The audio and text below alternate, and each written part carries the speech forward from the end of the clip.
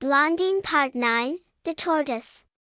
One day Blondine was seated at the entrance of her hut, musing sadly as usual, thinking of her lost friends and of her father, when she saw before her an enormous tortoise. "Blondine," said the tortoise, "if you will place yourself under my protection, I will conduct you out of this forest." "And why, Madam Tortoise, should I seek to leave this forest? Here I caused the death of my friends, and here I wish to die." "Are you very certain of their death, Blondine?" "What do you mean? Is it possible I may be deceived?"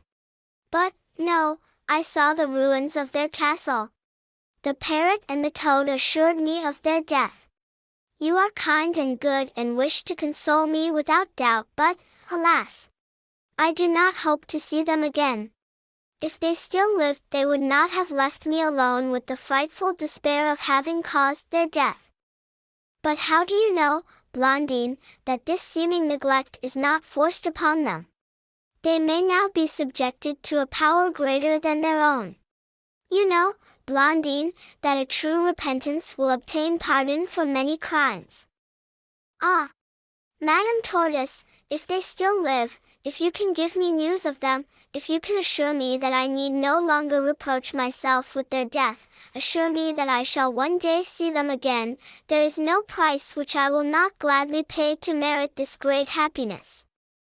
"Blondine, I am not permitted to disclose to you the fate of your friends, but if you have the courage to mount on my back, remain there for 6 months and not address a single question to me during the journey, I will conduct you to a place where all will be revealed."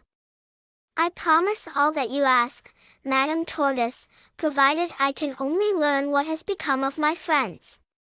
"Take care, Blondine. Reflect well.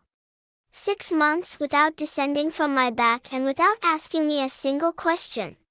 When once you have accepted the conditions, when we have commenced our journey, if you have not the courage to endure to the end, you will remain eternally in the power of the enchanter, Paraquet, and his sister Rose, and I cannot even continue to bestow upon you the little assistance to which you owe your life during the last 6 months. Let us go, Madam Tortoise, let us be off, immediately. I prefer to die of hunger and fatigue rather than of grief and uncertainty. Your words have brought hope to my poor heart, and I have courage to undertake even a more difficult journey than that of which you speak. Let it be according to your wish, Blondine. Mount my back. Fear neither hunger nor thirst nor cold nor sunshine nor any accident during our long journey. As long as it lasts you shall not suffer from any inconvenience." Blondine mounted on the back of the tortoise. "Now, silence," said she, "and not one word till we have arrived and I speak to you first.